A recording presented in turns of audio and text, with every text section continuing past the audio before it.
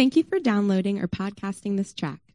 This recording has been remastered to provide the best sound possible given the audio environment of the original recording session. Mosaic Silver Spring is a faith community located just inside the Capitol Beltway in Montgomery County. For more information, please visit our website, www.mosaicsilverspring.org, and we'll see you in the neighborhood. Good morning. I'm Elise, and I'll be reading from the Epistle to the Romans, chapter 12, verses 1 through 8. I appeal to you, therefore, brothers, by the mercies of God, to present your bodies as a living sacrifice, holy and acceptable to God, which is your spiritual worship. Do not be conformed to this world, but be transformed by the renewal of your mind, that by testing you may discern what is the will of God, what is good and acceptable and perfect. For by the grace given to me, I say to everyone among you not to think of himself more highly than he ought to think, but to think with sober judgment, each according to the measure of faith that God has assigned. For as in one body we have many members, and the members do not all have the same function, so we, though many, are one body in Christ, and individually members one of another. Having gifts that differ according to the grace given to us, let us use them. If prophecy, in proportion to our faith. If service, in our serving. The one who teaches in his teaching. The one who exhorts in his exhortation, the one who contributes in generosity, the one who leads with zeal, the one who does acts of mercy with cheerfulness. This is the word of the Lord. Let us pray. Lord, we ask that in your grace and your mercy, you would open wide all of our hearts and minds to you this morning through your word, through the people around us, through Dan's message. We bless Dan to speak your words of truth and light and grace. And we ask that in all that we do, we would honor you and live according to the way you set for us.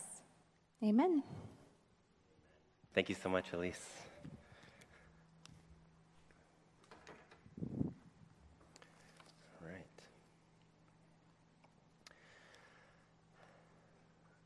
Not too long ago, NASA began publishing photographs from the new James Webb Telescope. And so I'm sure many of you by this point may have seen it come up on your social media feed. You might have seen this picture, which, looking at it, looks kind of cool, but without any frame of reference might be like, oh yeah, that's a nice picture. But when compared to the previous photo, the best telescope prior to this James Webb Telescope, you see a major difference in quality, right? There are definitely more images that you have seen. Surely you have seen one where they compare and contrast and show the detail that can be captured through the new James Webb Telescope.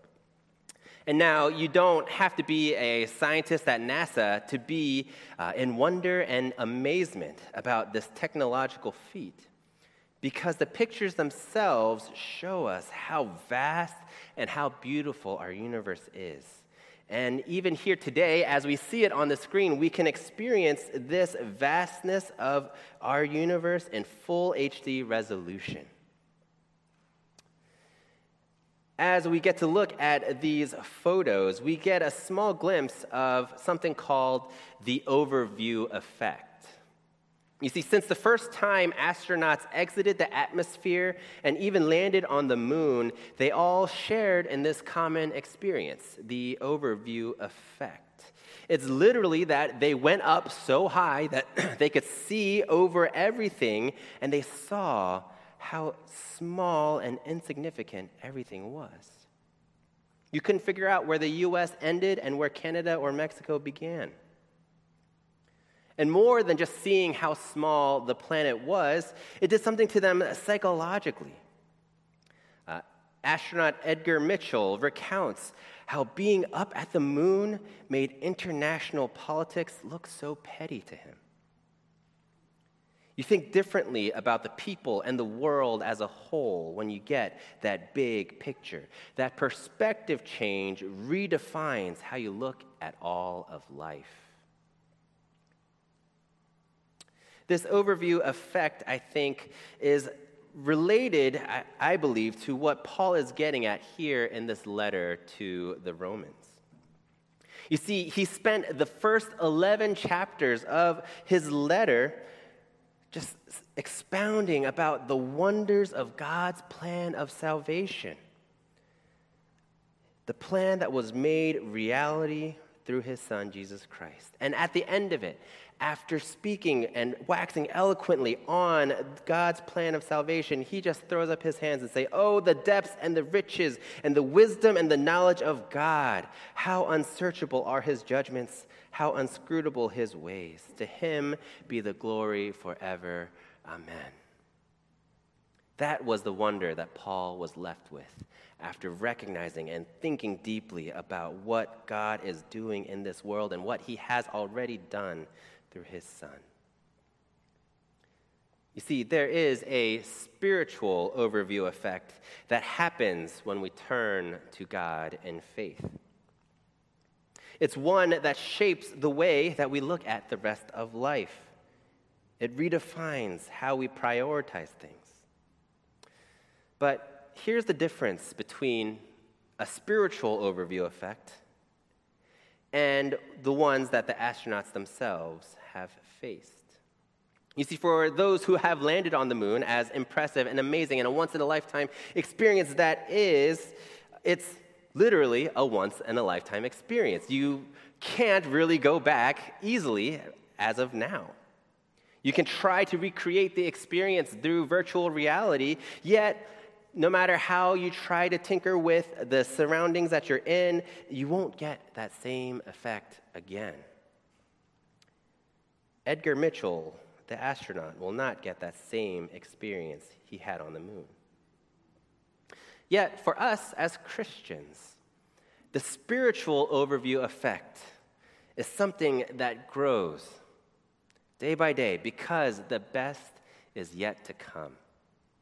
We have yet to fully experience the grandeur of knowing God, yet through the regular practice, through the habits that we form, by this habits of spiritual growth, we have the opportunity to gain a deeper understanding of God each step of the way. So that's what we'll be looking at for the month of August. We'll be looking at different habits or practices for us to follow so that we can grow and get a bigger sense of who God is and have that spiritual overview affect us. Today, we'll be looking at growing in service and how we can use our gifts to benefit our community. And so to do that, I'll be looking at it in 2 points. 1, the heart of service, and 2, the practice of service. You see, in the beginning of chapter 12, Paul begins, again, like I said, pivoting away from theological truth and starts turning towards what it means for us as Christians to live in faith. It is the application of the good news of Christ's death and resurrection summed up as this: I appeal to you, sisters and brothers, therefore, by the mercies of God, to present your bodies as a living sacrifice, holy and acceptable to God, which is your spiritual worship. Do not be conformed to this world, but be transformed by the renewal of your mind, that by testing you may discern what is the will of God, what is good, acceptable, and perfect. Again, I want to reiterate, he is essentially showing us this spiritual overview effect. True spiritual worship is no longer sacrificing animals at a temple. You do not present holy and acceptable cattle to God anymore. Instead, we use our whole being. we orient all aspects of our lives so that we can be a living sacrifice to God, so that we can know and do the will of God, as it says in verse 2. In light of this, what is the first thing that Paul challenges the church to do? He says, serve one another. In verse 4, he says, use the gifts that God has given you to serve and care for the church, the body of Christ. And so I want to pause here and emphasize the fact that serving, giving of ourselves is not just an addition to your spiritual life. It is not just an optional task for you to do. It is essential. It is a part of what it means to be a Christian. The Christian life is not just a relationship between us and God, though it involves that. It is a life recognizing that God has brought you in to his kingdom, his community of faith. And so as we commit to God in faith, we commit ourselves to one another. There is another caveat that Paul introduces before getting into what it means to serve. He says for us, starting in verse 3, "For by the grace given to me, I say to everyone among you, not to think of themselves more highly than they ought to think, but to think with sober judgment." Sober judgment is important because the grading rubric for Christian service is not how many hours you put into it. It is not achieving the 100 hours of community service to God and fulfilling your hours and getting it checked off and signed. It's not about how many events you've attended at church or how many times you've come to community groups. It is measured, the rubric for Christian service is first measured about the way that we view ourselves and one another. And so part of the renewal of our minds, part of the sober judgment that Paul speaks of, is resisting the tendency to think that we are better than others. One thing that I have been challenged and encouraged by is the amount of skill and talent that we see here at Mosaic. Whether it is the musicians, whether it is those who are serving in various forms, we have skilled and excellent people in our midst. Yet it can be a temptation to think that our skills make us better than others. Sometimes we might not outright think that we are better than others, yet pride can creep into our lives by the way we serve through pitying or patronizing one another. We can take a good desire of helping others. It is a good act to help and serve, yet twist it to think that those that we are serving are beneath us. We can do the right acts, yet not acknowledge that our neighbors are equal. The help may then become condescending. True service requires us to not judge others based on their education, their socioeconomic status, their possessions, but instead to be seen through the dignity given to all of those who are made in the image of God. The people sitting next to you, behind you, in front of you are women, men, children who are made in the image of God and therefore deserve our attention, our care, and honor. True spiritual worship through service needs to start with assessing our own hearts. There is another way that we might think too highly of ourselves, and it might fit in with our area because we love to sometimes overcommit. And thinking that we have a bigger bandwidth that we have and seeing the need that is there, we might try to give of ourselves so much to the point that it comes at a cost to ourselves and to our family in a way that is not worship, but maybe coming from a different source or thought beneath that. Maybe we think that it's up to us to make things right. or else all things will fall apart. Maybe we think that we can handle more and that any compromise is just collateral damage along the way. True spiritual worship assesses our gifts, assesses us humbly, and assesses ourselves realistically, recognizing our own limitations. We must turn away from the ways that we measure ourselves highly and instead soberly recognize our standing before others and before God, and instead love others. So what does that look like in practice? What does it look like to serve one another as a church? Lately, we've been getting into a binge of watching home renovation shows. There are plenty to choose from. But a lot of times, whether you're watching Dream Home Makeover or Property Brothers, or there's a million to choose from, one thing that is kind of formulaic is that you see the homeowners and the designers sitting in this room dreaming about what the space can be, and it looks so great and so perfect, but then all of a sudden there's a pipe in the middle of the wall that you're trying to take down. There is an exposed roof, or the wall is load-bearing, meaning that if you tear it down, the whole house will collapse. There are so many different problems that can come up when renovating a home because there are so many unique problems that come with each space depending on how it was maintained. I bring that up because when we talk about the act of serving one another in this community, there are many different ways that we can serve one another. There are many things that can be addressed as a church community. It may be unique to Mosaic.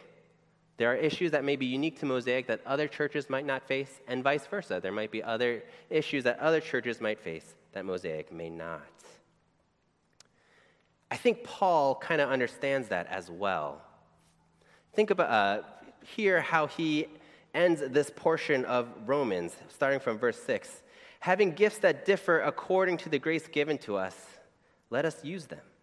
If prophecy, in proportion to our faith. If service, in our serving. To the one who teaches, in his teaching. The one who exhorts or encourages, in his encouragement or exhortation.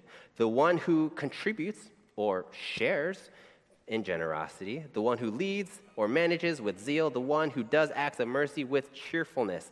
You see, in listing the gifts that God gives to his church to use for the building up, you see Paul highlighting some formal roles, proclaiming the truth, yet thrown into the mix is the encouraging, the leadership or management, the sharing.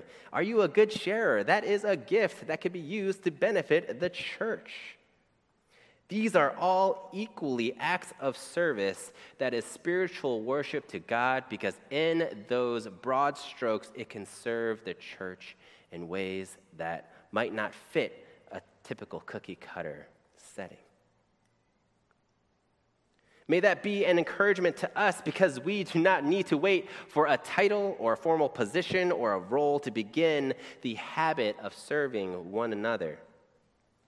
And before we get lost in what each and one of these gifts mean that Paul speaks of, let's just focus on the fact that he is saying, use your abilities, whether you have honed them throughout your life or whether God has just instilled that in you. You can use your gifts to meet the needs of the church.